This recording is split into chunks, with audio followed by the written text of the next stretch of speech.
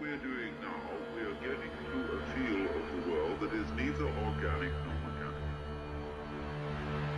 Simply what it is. We don't know the contrast, just as we don't know the contrast voluntary, involuntary. We don't know the contrast organic, mechanical.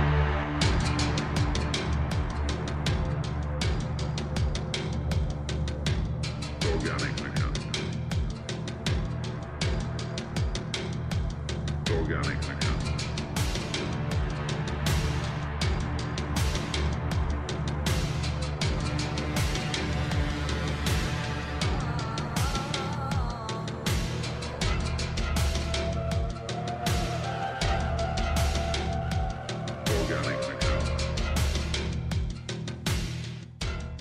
We'll wait a little bit and we'll finally make this connection with Charles. What else is going on? Well, I guess I should probably mention a little bit about what happened in Florida. If now isn't the time to talk about people moving, and obviously this isn't hyperbole. I mean, this is sort of what's so frustrating about everything that's happening right now. Climate scientists and others who've been studying this have been predicting that this would happen for a very long time. Now, the people of Florida, of course, got lucky. It was supposed to be a Category 5 when it hit, and a Category 4 throughout the majority of the state, but it ended up sort of downgrading, and the people of Florida got very lucky.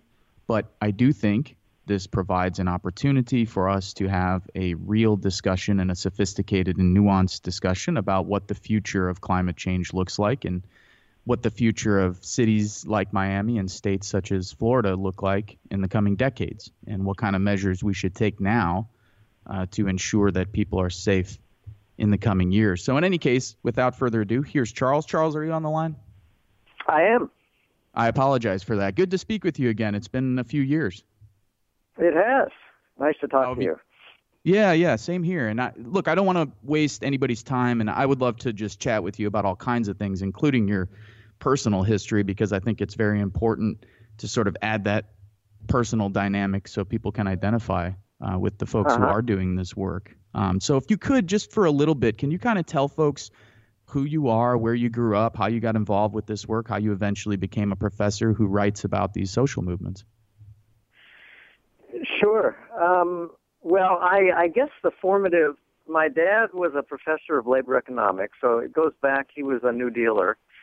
So that was a period when labor and social change and social justice were, important and in the country. And I grew up at a family dinner table where politics was the topic of conversation every night. So that probably contributed. And then I sort of came of age. I was a student in the 60s, and I went down to Mississippi in the summer of 65 as part of a registration, to get more black voters registered, lived in a black family, sort of saw the lay of the land in the South at that period very clearly, and also saw, a kind of inspiring resistance that was being led by black students and white students coming in to back them up and so forth.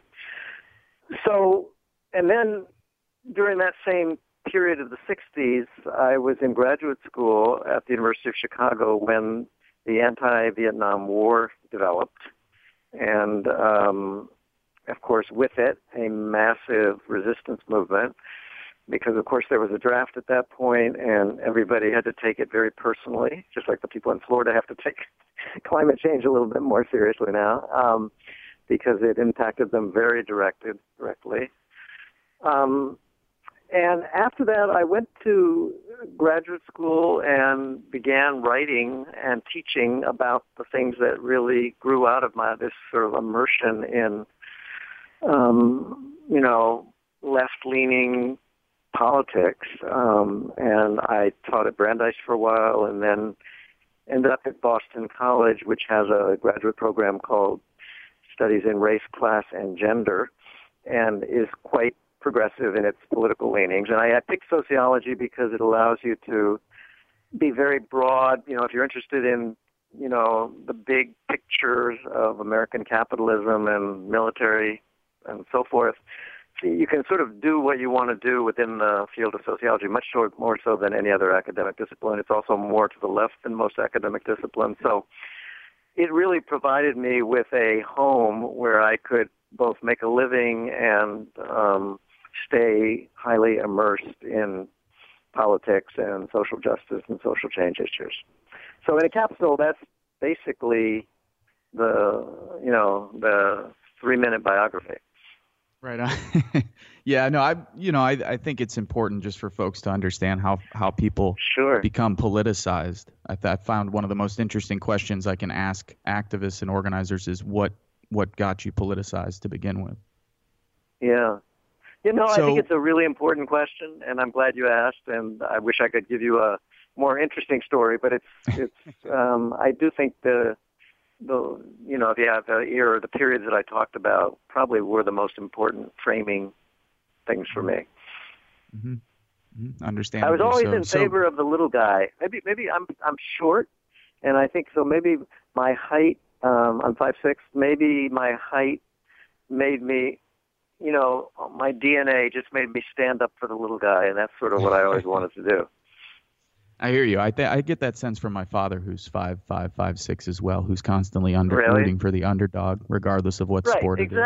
Exactly. I mean, that might play a role. Who knows? Well, and that's kind of the role of the left. I mean, isn't it? I mean, aren't we sort of the underdogs in this sort of grand historical scheme? We are. The left is always. I mean, if there's any, sort of core narrative of the left, it's that the underdog needs to be, brought up to a just level. So, yeah. So little guys deserve their voice, and so I just see myself as playing that out in my own life a little bit and doing the small amount that I can to contribute. All right. So here we are. It's almost the middle of September 2017. About, I don't know what it's been, about 8 or 9 months since Trump has been in office. You obviously were writing this book during the campaign, Welcome to the Revolution, Universalizing Resistance for Social Justice and Democracy in Perilous Times. I would like to go through the book by each section and then specifically sort of focusing on the 10 rules of the road that you lay out in part 2. But if you could, let's start with why you wrote this book and sort of lead that into part 1 of the book, which rehashes a lot of your previous work in some ways about the nature of capitalism, the new ways in which it's developing, and so forth. Right. Well, it was kind of interesting, the process of writing this book in several ways. One is I began writing it well before it looked like there was any possibility of Trump becoming president. So I was writing about resistance and the imperative of this kind of, what I'm calling universalizing resistance long before Trump became such a central focus. And of course, when he got elected, I was still in the middle of the book, and so as many writers, I had to sort of bring it up to date, and it made the book, in some sense, more tangible because there was a figure now who was catalyzing what I'm calling mass resistance.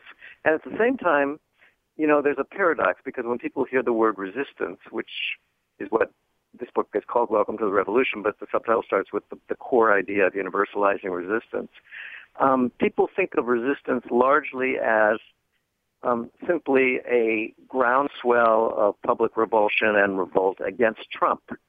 And that's been enormously mobilizing, and it's important in the development of the kind of resistance movement that I first started thinking about. But there's also a danger that people begin focusing simply on the problem as Trump, and that can have very destructive results. Like people even say, think of Rachel Maddow at MSNBC. She talks all the time about the Russia investigation, and she's really great. But it's entirely focused on Trump, and that narrative that's generally in the sort of media, the mass media that's critical of Trump, is sort of like he's the child, and the adults in the room are generals like Kelly and McMaster and Mattis and so forth. And of course, those quote adults are the people who brought us into Iraq and Afghanistan and so forth. And so there's a danger that people in trying to, rightfully stand up against the incredible dangers that Trump poses by pulling out of the Paris climate agreements and the military things that he's likely to do and so forth. There's a danger that they go back to legitimating, the existing system. I'm sure George W. Bush is happy because he now realizes that Trump eventually will be seen as the most monstrous president by a large part of the population, and that takes him off the bottom of the list of presidents. And I'm thinking of the Bush era as well, not just in that regard, but I'm also thinking of the Bush era and becoming engaged and involved during that period after I got home from Iraq. And a large number of the protests and actions and dialogue were focused on Bush and Cheney as individuals, or Rumsfeld, or Wolfowitz, or Condoleezza Rice. But there was very little discussion during that period of systemic problems. And that's really that's one of the big problems, because movements, and certainly what I'm calling universalizing resistance, which is, I think we're in an era of resistance, and given the crises that I talk about in the first time book, which are very, very grave around climate change and economic inequality of an extreme form and militarism of, in a nuclear era, these are systemic issues in a period where we remain very seduced by personality, celebrity, and Trump has reinforced all that. And so I do worry that the incredible focus on Trump as a personality, and there are things he's a scary personality to contemplate, and he's a danger. I understand.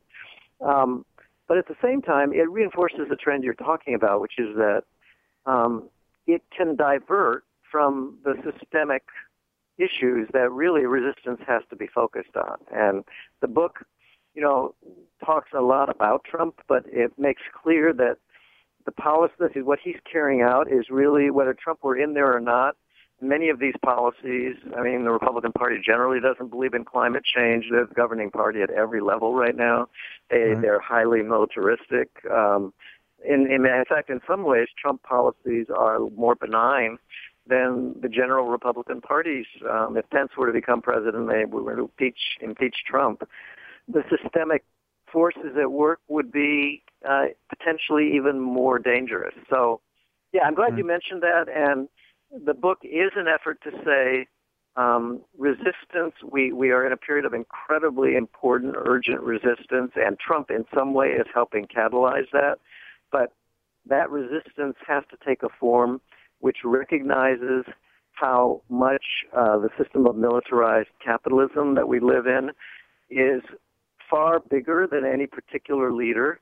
And when Trump is departed from the scene, which could happen in a few months with the Mueller investigation, or might not happen for 4 years, but these resistance, I am concerned that a lot of people will think that when Trump is gone, we can go home and stop thinking about these things. And so that's part of the challenge that the resistance faces right now.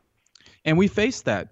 Speaking of the Bush era, I'm thinking also of the sort of disintegration of the anti-war movement in 2008. Now, there were many reasons for that. Some of those are actually mentioned in your book as well. Part of that was funding. There is no doubt about that. Much of the institutional funding that we experienced with Iraq Veterans Against the War and Veterans for Peace during that period sort of dried up when Obama got elected.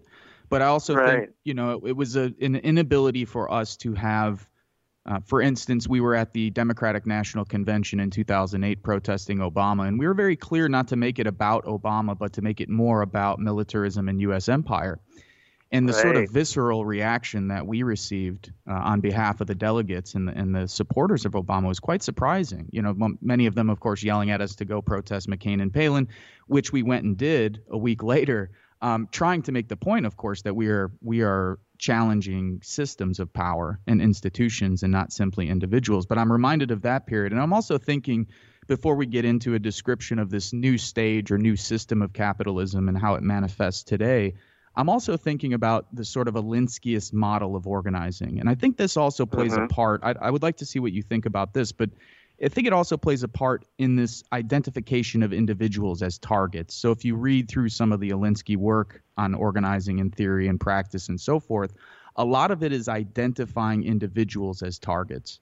and then taking this sort of hyper-pragmatic approach and not dealing with people as sort of individuals with agency and who are operating as activists and so forth, and individuals who have a ton of potential. There's probably a separate critique there, but I'm thinking more so of his insistence on focusing on a target that is often an individual.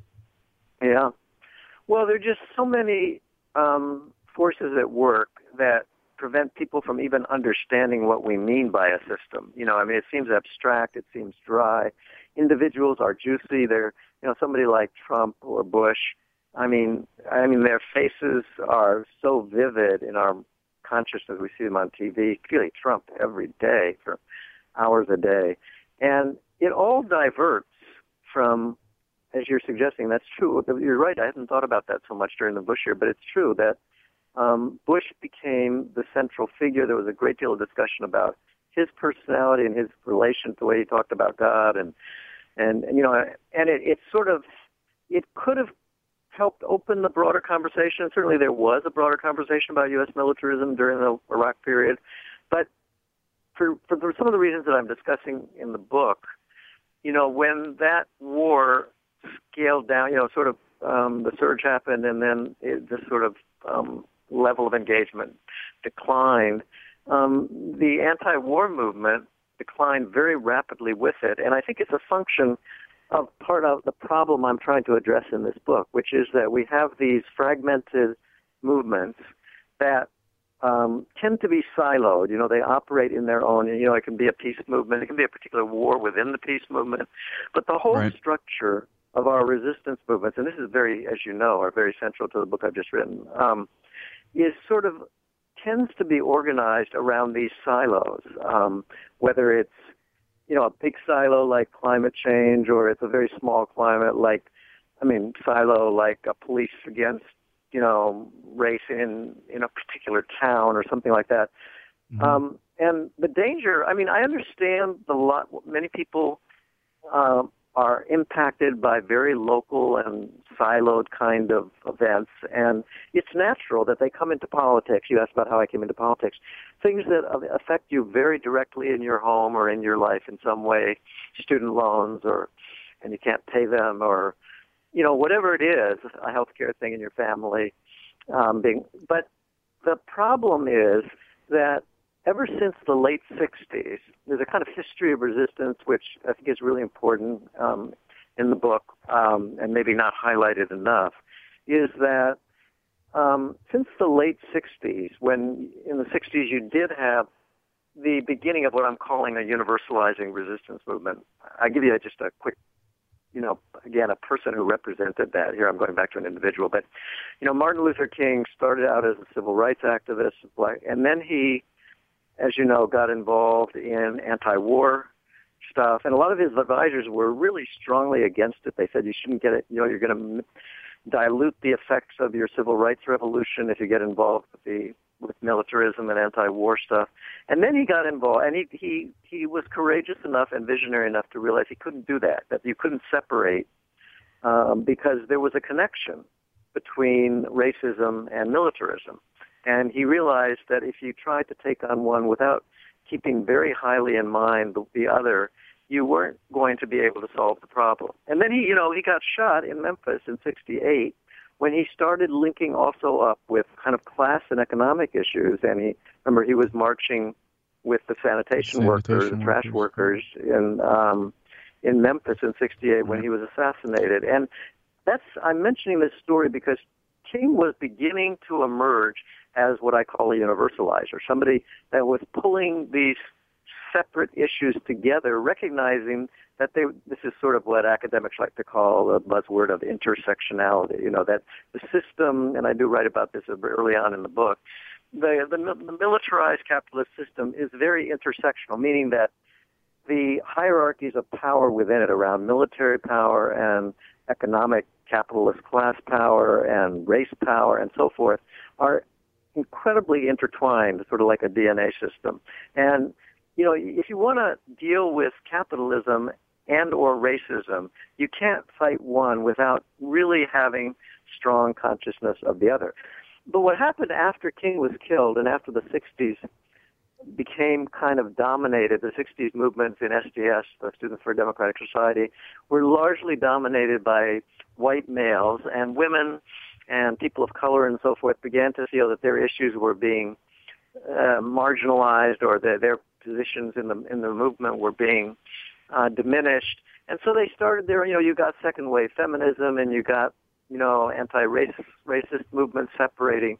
And that was kind of the end of the universalizing phase of resistance that really developed on a mass basis in the 60s. And at that very time, you began to get universalizing resistance in response to the 60s from the far right. You got the new right, and you got, evangelicals hooking up in very strange but important coalitions with, Koch brother type fossil fuel companies and other large right-leaning corporations and, southern racist groups, white nationalists and so forth, which you now see as within the whole Trump coalition. And so the right wing by the early 70s, there's a little history here that I think is very, very important, that you had early, let me just divert one more time historically.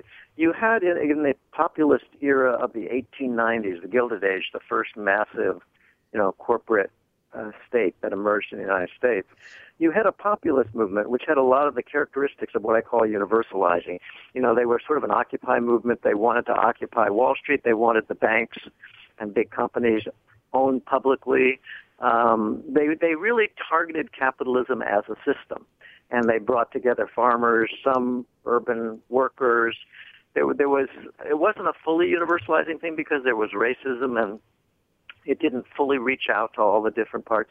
But it was anti-systemic, and it took capitalism as a full systemic crisis that they wanted to overthrow. And they also found a way to enter, they formed their own party and then tried to sort of shape, William Jennings Bryan in 1892. 1896 became the Democratic Party nominee, so sort of like a Sanders-type figure, although he was actually the nominee. And that was a first stage of universalizing. And then in the New Deal, you got a second stage when the Depression really brought together a massive public reaction against the system as a whole and brought together workers from many different sources, people who were in housing crises and medical crises and poverty, and this included black people as well as white people. So that was a second phase of universalizing resistance on the left. And then the third was the 60s, as symbolized by King. But, a real focus on not just the Vietnam War, but eventually on capitalism and militarism and so forth. But that was a critical moment when everything changed at the end of the 60s. And you got this kind of breakdown of a kind of focus on the left of the system as a whole, looking at militarized capitalism. And you began to see the left kind of break up and fragment and splinter into these kind of grab bags of identity groups, whether it was women or gay people or blacks or brown people, whatever. And they played a very important role. There was a very clear logic to their wanting to take over their own movements. But there was a real danger to it, which began to become more, clear and became very clear recently because some recent studies of activists have said that the siloization of the left it's one of their greatest frustration. Over 50% say it's the greatest limitation of the left. It's our primary challenge. It is, as someone who's been organizing for many years, I can say that it is by far our primary challenge. And regionally here in Northwest Indiana, and even in Chicagoland area, the broader Chicago area, and just the city itself, it is the primary. I would say the primary challenge. There's probably others who would argue differently, of course, but I would agree with that. That's very important that you say that. I mean, it's gratifying to hear you say that because I'm not one of these people who say, in thinking about class politics versus identity politics, which is a very big subtext of the book, I'm not one of these people who say, well, we should get rid of identity politics because they're so upset about this siloization. They see it as tied to the inherent character of identity politics. And it is true that identity politics has problems when you strip away class systemic consciousness, because if you're just trying to break the glass, like somebody like a feminist like Sheryl Sandberg or something, when she says lean in as a kind of identity movement for third wave feminism or something, she's saying lean into the corporate system. Women should embrace it. They should break the glass ceiling. But she's really essentially reinforcing the larger militarized capitalist system. And she is she's a chief financial officer of a huge influential company, Facebook. So that, and not just class politics. I don't want to jump in, Charles, but I also want to mention, I think that one of the challenges is not just the class versus, say, identity politics, which I would probably argue is maybe a false dichotomy, because another sort of ideological component that I think is very important, and we saw this during the Clinton campaign, is the complete inability of large swaths of white liberal people, especially white liberal women in the United States, to have any level of critique against U.S. empire and capitalism, U.S. empire and militarism.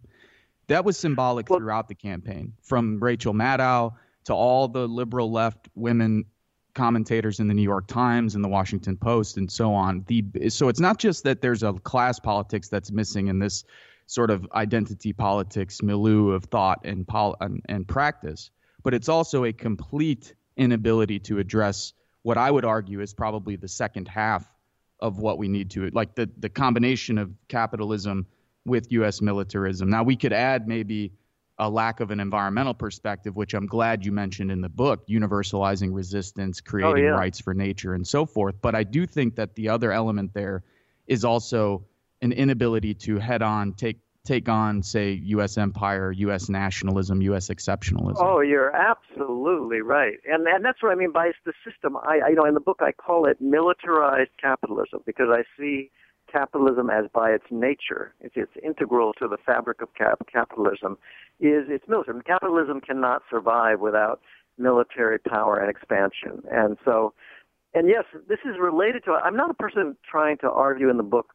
to do away with identity politics. I'm saying identity politics, the women that you're talking about who don't talk about American empire and so forth, we need a feminist movement that is fully cognizant of the systemic, in this case, militarized capitalism, which includes the American empire very, very centrally. American capitalism is the American empire. It's part of a global system of capital, which is expressed through military forms of power. So those women that you're talking about are part of the problem I'm talking about. They've been sensitized, and in a good way, to politics through gender issues, but a kind of gender issue that has been, stripped from broader systemic awareness. By class, I mean this broader systemic awareness. And I agree with you entirely that a focus on the American empire and its military, as well as, the intertwining of its military and economic character, is what we're talking about. That's really the core of where the resistance has to focus itself.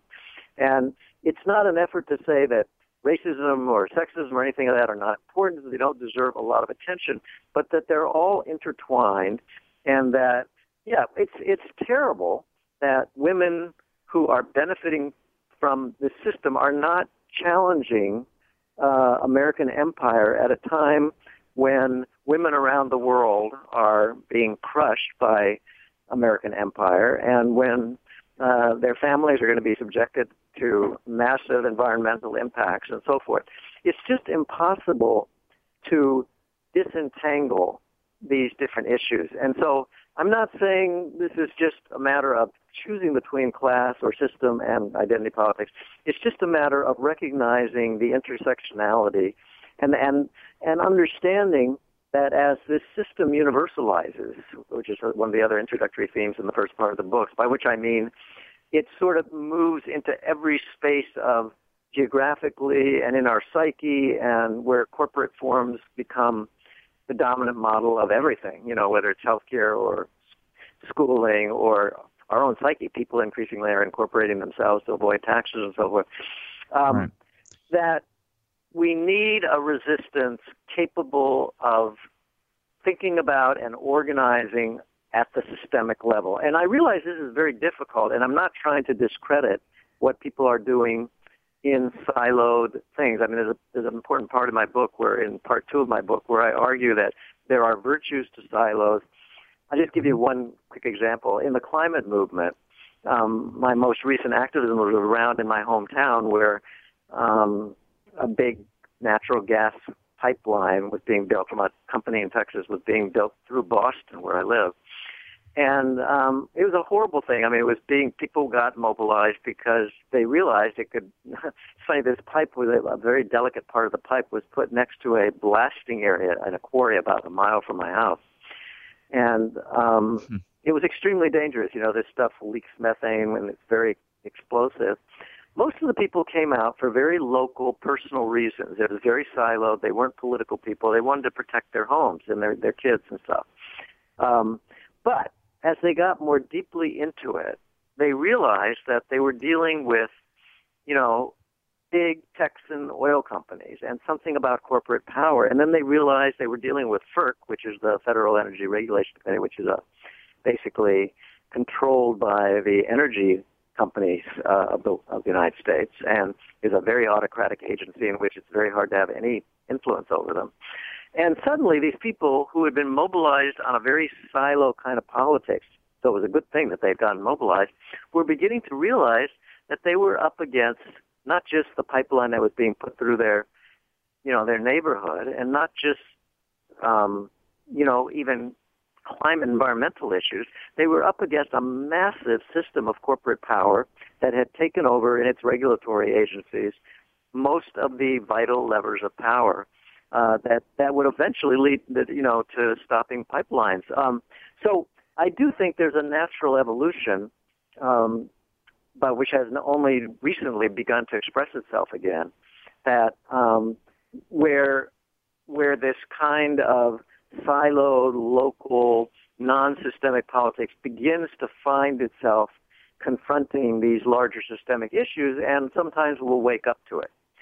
If I could add one more thing, I just want to say that, Trump won the election, in my view, because he was a right-wing universalizer following after the 60s when the new right emerged.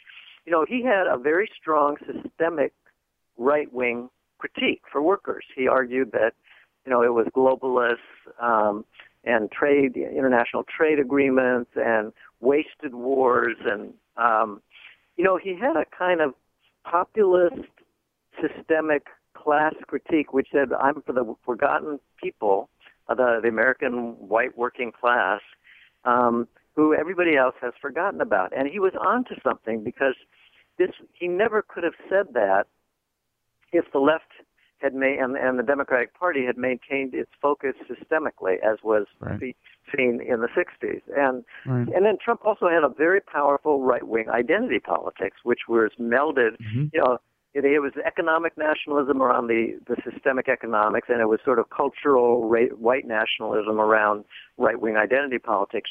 So in a way, we can look at Trump's victory as kind of a little bit of a tool for thinking about reminding us what universalizing looks like, that you have to have both an economic and a cultural politics that speaks to the masses of people and which is focused on systemic disruption and systemic change. And Trump did that on the right.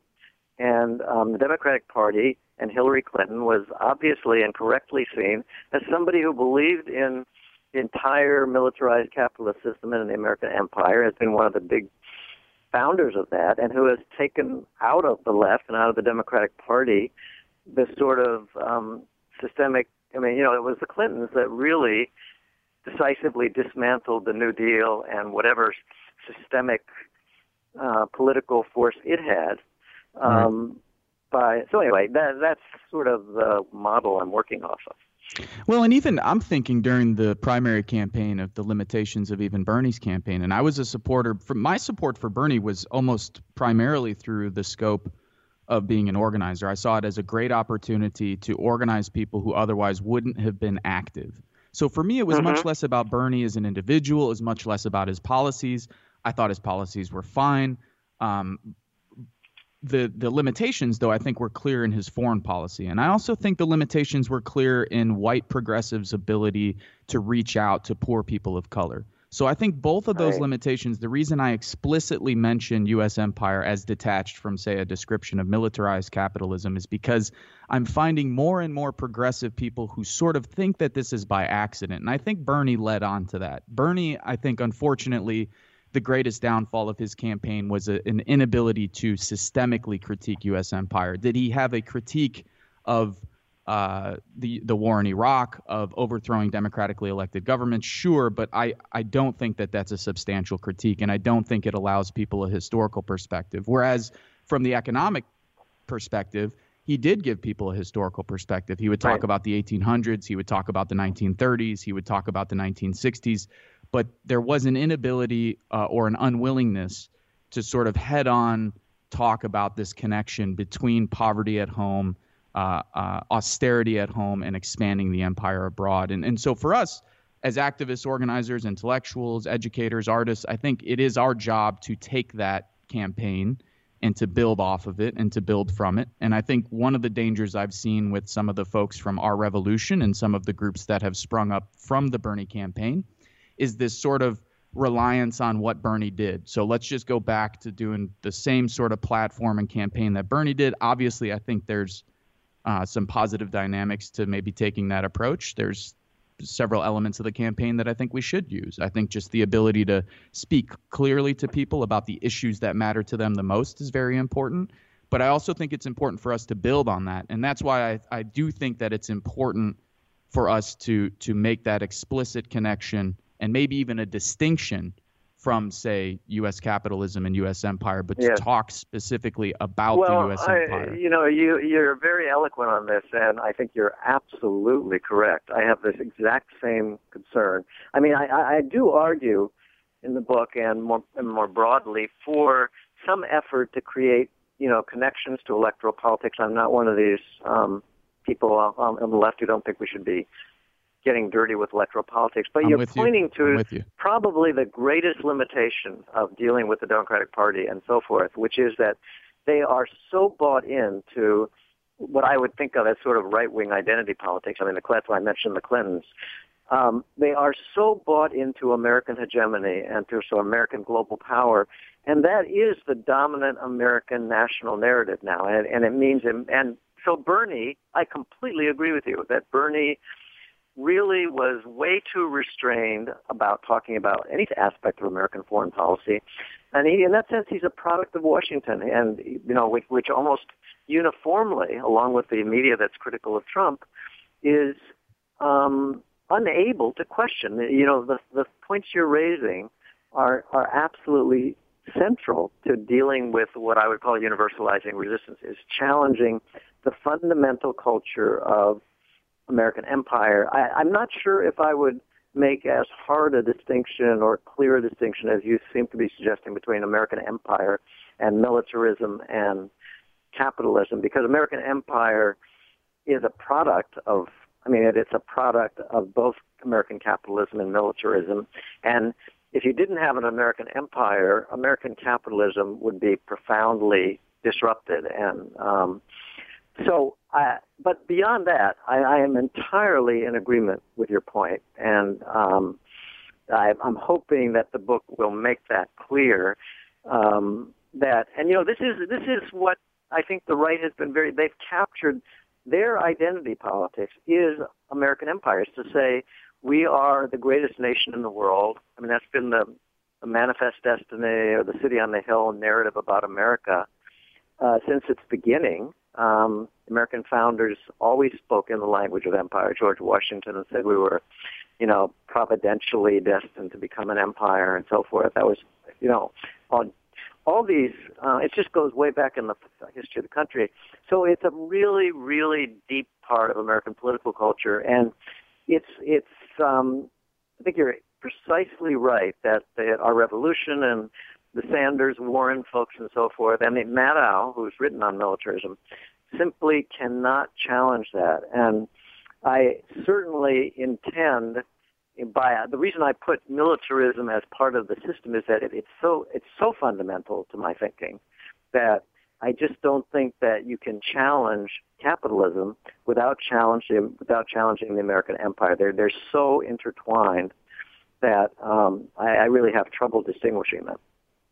And you know what I find more interesting, and this is a different conversation for a different day, but the sort of components of U.S. empire today and how it's changed over the years and the decades. What I find interesting about U.S. empire today is that it's not only benefiting the U.S. capitalist system, but the global capitalist system. I think you see in both Iraq and Afghanistan, for instance. In Iraq, half of the corporate contracts went to nations or corporations that were based in nations other than the United States. In Afghanistan, that number is actually higher. So you have more Chinese corporations and Japanese corporations and German corporations who are operating in Afghanistan than you have U.S. corporations outside of the security contractors. So the people who are actually getting the rebuilding contracts, the people who are actually going to extract the fossil fuels, those are corporations whose capital are going back to countries that are not in the United States. Now, of course, as we know, you're pointing to something that's really important in my book at the beginning that you referenced, which is that the system is universalizing. You know, I'm arguing we need a universalizing resistance because the system is universalizing. So when you're talking about the emergence of corporations that are non-American who are intertwined with American empire and constitute, are running to the bank and benefiting and sort of integral to it, that's a reflection of the fact that capital and the capitalist class, the people around the world who control the financial markets and much of the money and reach of the world, are global now. We have a global network of capital which, really can't be. I mean, you remember Marx always said that the nation state was a fiction, and he recognized from the beginning that capitalism would increasingly take, in fact, always from his point of view, back in the 1850s, would always. That's why he built, the first international, the second international. That he thought that resistance had to be global and universal from the very beginning, because he thought that this was integral to capitalism as a system, that it would move toward a global system, and you couldn't have a national capitalist class surviving forever, but that the legitimation of the system would grow out of nationalism, which is what we're saying with America and Trump very clearly, America first. So you have a global system, a global empire, which is being legitimated in the name of the well-being of the nation. And, of course, that means you have to sort of look more carefully at the discourse of nationalism, because it's really, when Trump talks about America first, he's really talking about globalism. He's talking about having an American empire or American hegemony, which is, in league with, corporations all over the world, as he himself is. And what may get him impeached eventually is that his ties to other capitalist corporations abroad are so integral to his own business. So anyway, I think that, the critique of American empire, exactly the way you're saying it, is what I would call central to the systemic resistance, the universalizing resistance that is essential. Everybody who is dealing with, progressive of any kind, who is struggling for justice and change,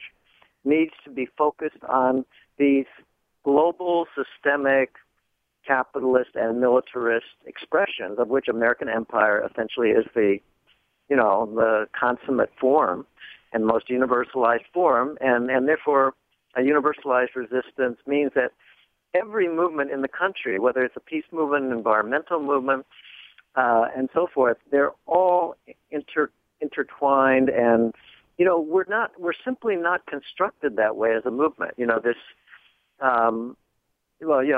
I think I'm repeating myself now, but that the left since the 60s has moved away from a way of framing this and from being able to make the kind of critique that you're arguing very eloquently for, which is for understanding that all forms, this is a global movement, and it's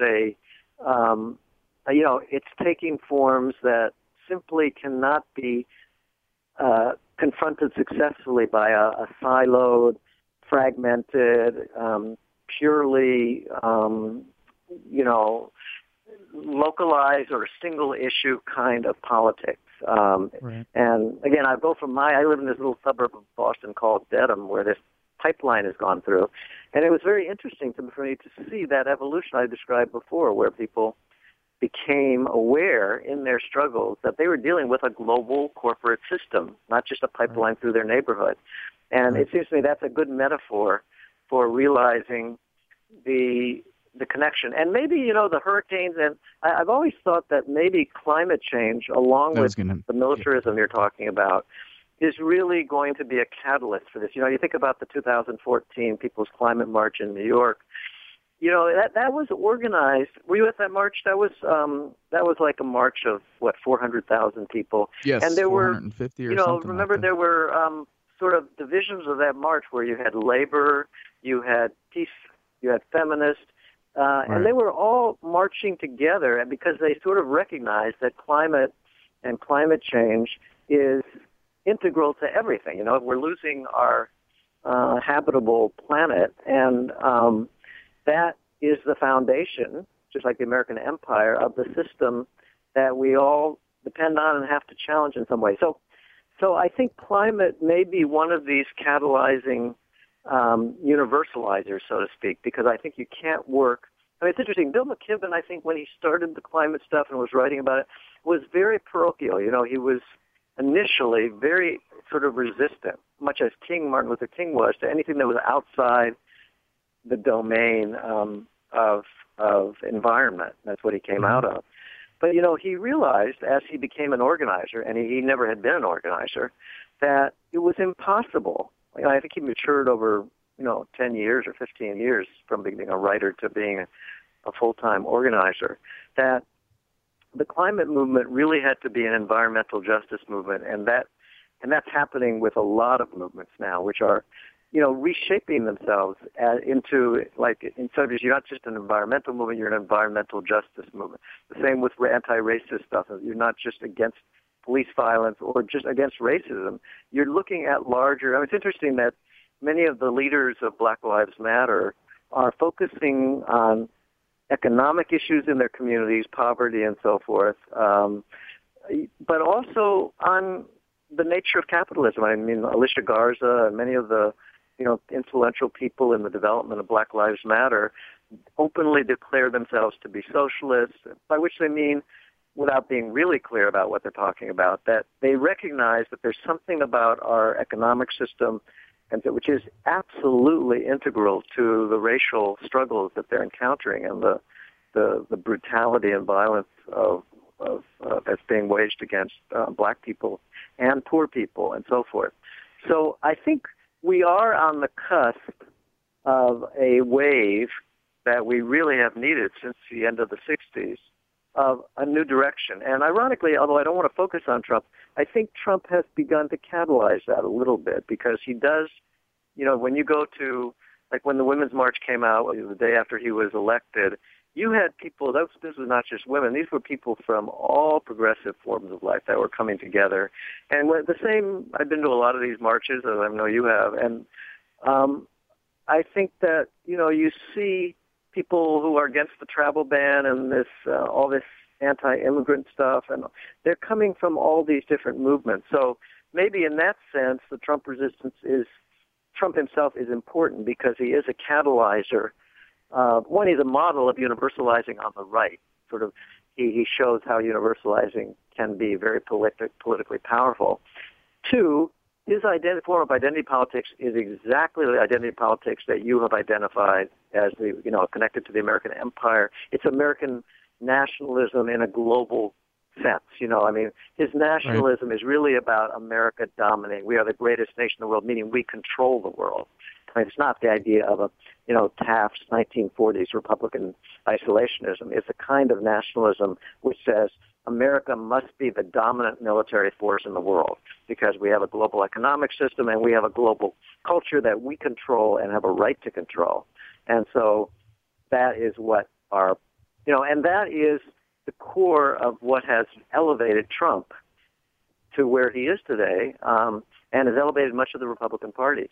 So the left has to confront that. And I'm really glad actually that you're highlighting as much strongly as you are the American empire idea, the sort of American exceptionalism. The cultural side of that also is just this idea that America inherently has the right, the responsibility, and the moral imperative to control the world. That's the way the system as a whole operates. It's an economic, cultural, almost a religious sort of sensibility.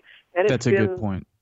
It's a fabric. It did come out of God. It came out of the Puritans and out of the 1600s in America, and that's why it's so hard to challenge. It's built into, and this is a country that has a lot of cultural, religious backwater. Noam Chomsky likes to talk about this a lot. We're very different than Europe in certain ways. I think Morris Berman's very good on it, the Canadian sociologist. I think he's very good on that topic. I think the same with the Canadian anthropologist Ronald Wright talking about America and these there's highly conservative religious foundations. Yes. In some ways. And he makes the distinction between the Enlightenment culture and frontiersman culture. I don't know if you've ever read his book, What is America, but I thought it was an excellent book. I haven't read that, but there's a growing literature on, the Enlightenment and the sort of rebellion against the Enlightenment in the United States, and the fact that science and rationality and all that, which have always been, have always been problematic in the United States, which has been built on a kind of more religious, fundamentalist, frontier, sort of libertarian sort of ideology, which simply says everybody has the right to do their own thing and doesn't respect the idea of either solidarity or scientific or cultural enlightenment. That came out of the Enlightenment period. So there's a lot of good literature growing on that. But in the movements themselves, it's very, very tough. And I worry that again, this is one of my concerns about the anti-Trump movement, is that the focus on Trump as an individual could divert people from these things that we've been talking about for the last half hour, whatever it is, that well, it's been an hour and you only have a couple minutes, my friend. Okay, well, why don't you ask me whatever else you'd like to cram in. You know what? We need to have you back on, because here's the thing. We only got into really – I have your part 2 broken down in all 10 sections, and I think there are very worthwhile things to discuss in each section. You. Yeah. So what I would really like to do is have you back on the program maybe in the coming weeks or months, and we can really get into a more detailed conversation about what this book contains. I'd love to do that, but I just 2 things. One is I want to express appreciation to you because you have formulated so well how the American empire framework is at the center of what I'm talking about in the system. So we haven't diverted, even though may not be as highlighted in some of the chapters that you're looking at. It's really central to my thinking and central to the book, and that's why I appreciate you didn't divert from the mission of this book. You really reinforced it. And second, I'd love to have a conversation. I'm going to be, going around the country. Maybe I should even stop around Chicago or something. But I'm going to be doing a book tour, on the West Coast and down in D.C. and elsewhere, where I just want to have these kinds of conversations. And but in any case, all right, I'd they're be hitting happy my to music, do it. Charles. I'm going to link all your information to the Facebook page, Meditations and Molotovs. Thank you for coming on the program. Everyone who's listening, you can catch us here every Monday at 1 p.m. Central Time on the Progressive Radio Network. We will talk to you next Monday with a new guest. Charles Derber's book is called Welcome to the Revolution. Check it out and enjoy the rest of your week. Thanks so much.